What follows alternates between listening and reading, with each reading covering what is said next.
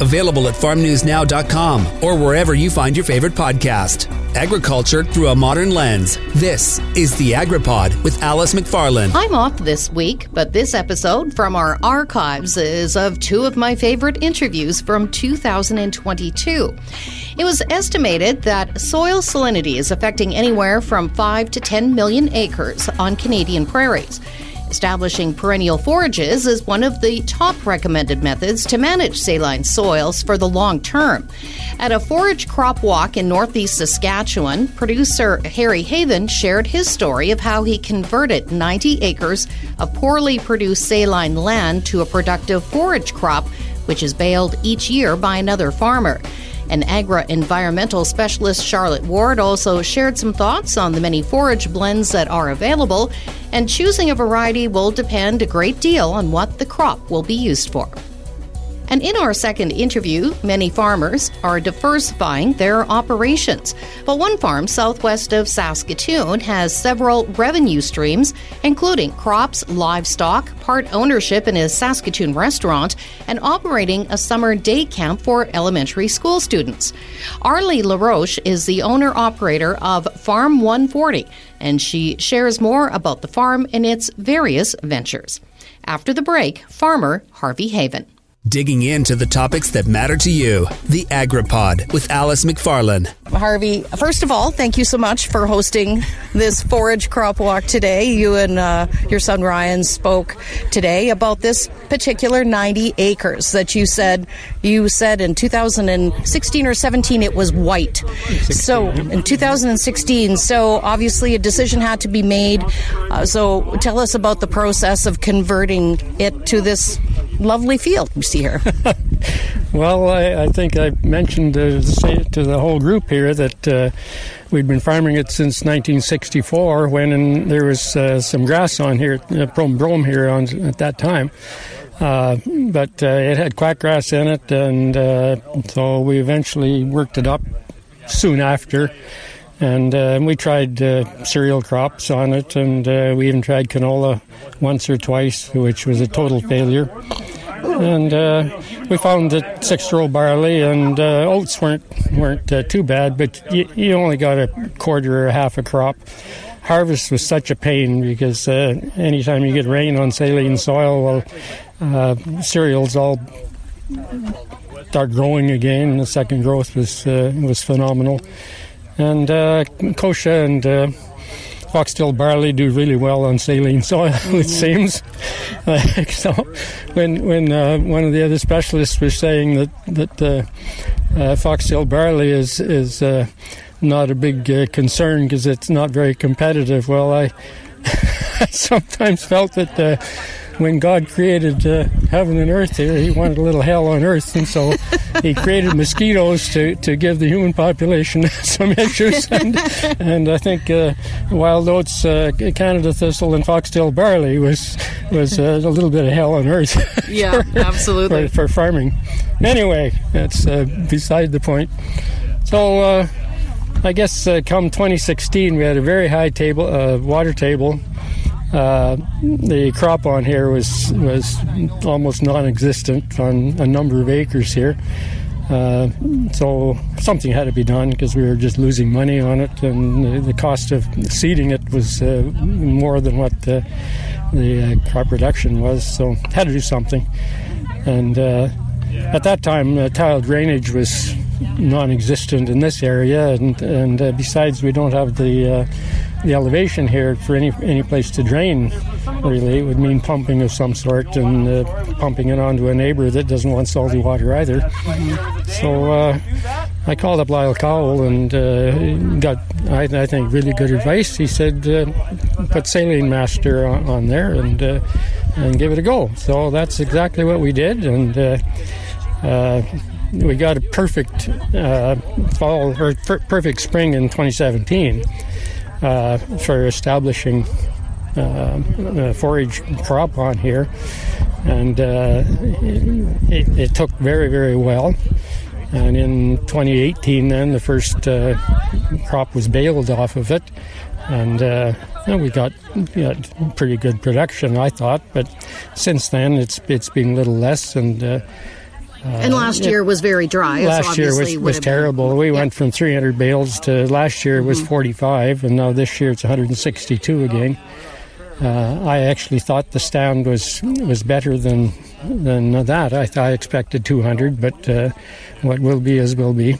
So tell me a little bit about what your plans are. It has been baled. You've left a small strip here for us to take a look at what it looked like. And are you going to continue on, fertilize, try cropping it again? What's the plan? Well, my plan is pretty simple. One of the speakers, Charlotte, gave a number of options here. And what she has advised me to do is to do a soil test end of August, first part of September. And so I'm going to do a soil test, and I'm going to get hold of Charlotte and send the results to her. And she is going to tell me what to do. Oh, great. Yeah. I suspect it's going to mean either just broadcasting some urea on it early in the spring. This is what I'm anticipating. Or she might suggest that we knife in a little bit of alfalfa and fertilizer, principally nitrogen, early in the spring, in hopes that we can get some alfalfa established and not have to continue to fertilize. The price of fertilizer on here for the amount of extra production you gain is it's questionable whether or not, especially when I have no need for the forage. Yeah. I'm getting it custom baled, and he's buying the hay from it, and I think he's making as much off it as I am. Yeah. And so if we had our own herd and could use the forage, that it would be maybe different economics. Yeah, absolutely. So that's my plan. Great. No, that's super. Well, thanks so much for sharing your story. It's nice to see production on something that was white just a few short years ago, and we'll have to stay in touch and see what happens next year. Thanks for your time. Thank you very much, Alice. Good. All right, Charlotte, so great presentations here today.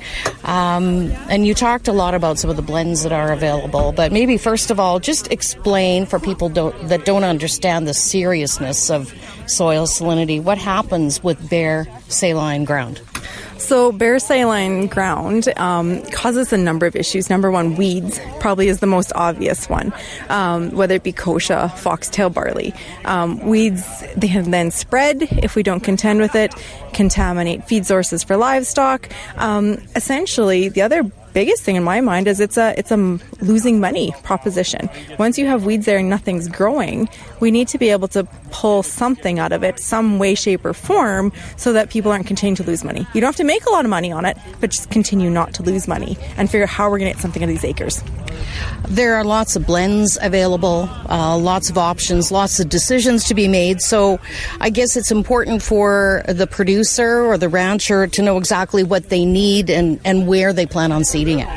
Yeah, so one of the first things I always do when I'm talking to a producer, I say, tell me what your goal is. Do you want to do livestock feed? Are you going to hay it? Are you going to pasture it? Or do you simply just want ground cover there so that you're not getting up with these weeds that are spreading into other areas or the salinity is increasing? So the first thing in my mind is always to figure out the goal. From there, we start talking about the blends.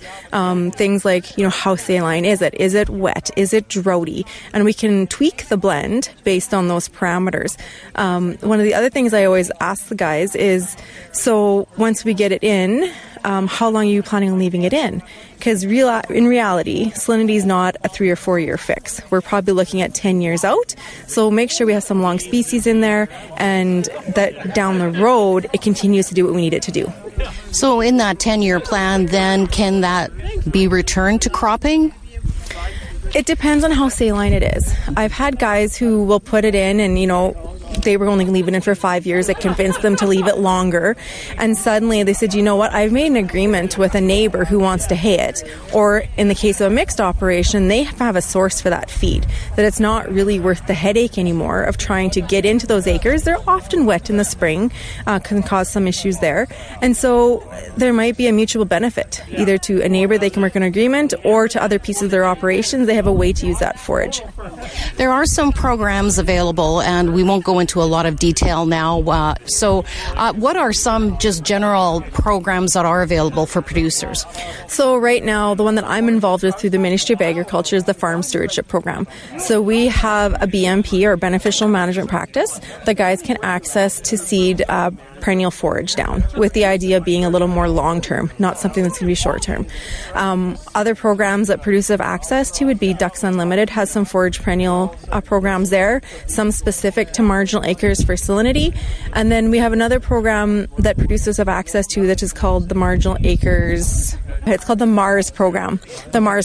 And so that is being delivered by Sask Soil. So there's a few different programs out there that guys can tap into for funding, because we realize that perennial forages are not low-cost endeavor right off the bat. There's an outlay of cash and some field prep that they need to make sure they get it right, because we're looking at what could be the benefit 5-10 years down the line. Lots of specialists available through Saskatchewan Agriculture, through the ministry, and farmers can always contact one of the offices and speak to a specialist. Yeah, we've got 10 offices across the province. So on the east side of the province, there would be Humboldt, Yorkton, PA. Further south, we get down to Weyburn. But there's 10 of us. There's 10 areas across the province. There is a complement of whether it be agro-environmental specialists, range management extension, ag programs, crop specialists, livestock and feed. You name it, we kind of have you covered. And worst case scenario, if you can't figure out who your local person is, a call to the Agriculture Knowledge Centre is always a great option, and they will put you in the direction of the right person. Thanks for your time, Charlotte. Thank you very much. Farmer Harvey Haven and agro-environmental specialist Charlotte Ward speaking at a forage crop walk held back in July in northeast Saskatchewan. After the break, Arlie LaRoche with Farm 140 will talk about how they have diversified their farming operation. Digging into the topics that matter to you. The AgriPod with Alice McFarland. A farm in the Vanscoy area southwest of Saskatoon has several revenue streams, and this is a very busy Arlie LaRoche, the owner and operator of Farm 140. Arlie, tell us about your operation. So we're a pretty small farm by Saskatchewan standards. We just have like about 25 cow-calf pairs, but we finish our cattle here. So we always have a couple of years worth of calves on the ground. And then we have about 40 breeding ewes, which translates to about 70, 80 lambs in a season. And then we usually have somewhere between 15 to 40 pigs on the go at any given time. And then we just have my kids, honestly, it's their hobby, laying flock of chickens. So are they free-range animals, pigs and chickens? Yeah, the pigs have a big 6-acre paddock that we rotate them through, because pigs are rototillers, so we have to move them so that they don't totally destroy the soil. But they have a big space, and then the chickens are always outside as well. I do most of the day-to-day operations of the animals. There's somebody that manages the garden here. Her name is Julie Maxwell, and she does the big garden. And someone else takes care of the honeybees. And he used to have honeybees in the city, so he takes care of them. And then we have business partners that run the restaurant. So my role in the restaurant is to just supply them with the product. Cows and sheep are 100% grass-fed and finished. So they're eating pasture in the summer. And then we do have a bit of land out by Waka, by my in-laws' place, and that's where we put up our hay. So we just transport our hay from that farm here for the winter. And then at that same farm near Waka, my husband grows a little bit of cereal crops. So that's where we grow the grain for the pigs and chickens. Arlie, tell us about your 3 kids' camps that you have running this summer. They're pretty fun way for kids to spend a week in the summer. It's just 4-day camps that they come for the day and go home each night, and they get to learn a little bit about the workings of a livestock farm. Usually when they first get here, they just do some game or some craft to just kind of wake up a little bit, I guess. Each day I take them for about an hour, and we have an animal focus session. So each day of the week we're going to focus on a different animal. We have 4 types of animals here, and there's 4 days of camp, so it works out just right like that. And then they might have some playtime, maybe another different craft, and then we usually have a garden focus hour with that Julie Maxwell that I mentioned.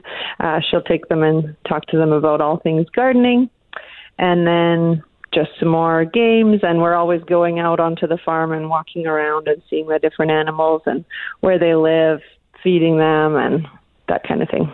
There's actually someone that's been with me since the beginning of this idea of the farm camp is a teacher from the Vanscoy School, Kathy Spence.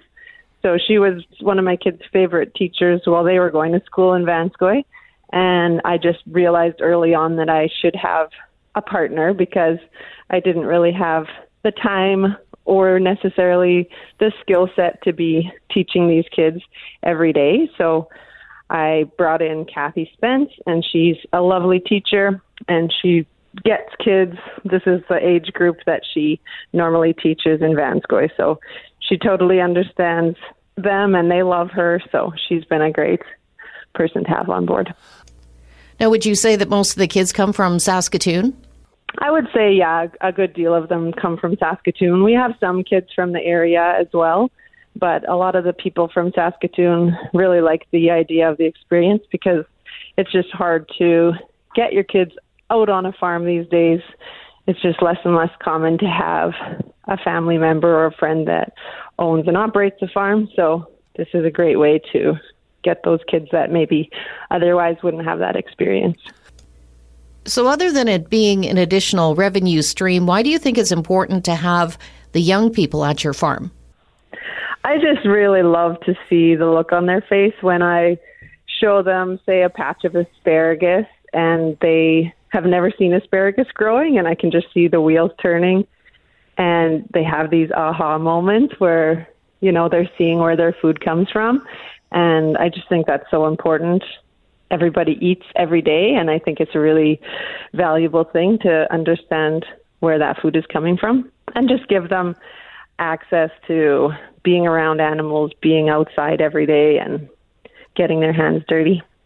They love the animals. And then the other thing so we asked them at the end of the weeks last year what their favorite part was, and the animals came up very, very commonly.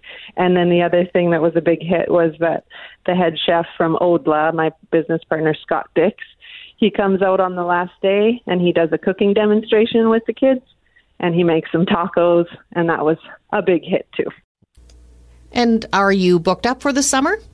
Actually, we still have a little bit of space available. So, yeah, if you're interested, you can go to our website, which is farm140.ca, and on the events page, that's where you can sign your kids up for one of the weeks. I spoke with Arlie LaRoche, the owner and operator of Farm 140, back in August on AgriPod. And we're always interested in getting feedback on our episodes.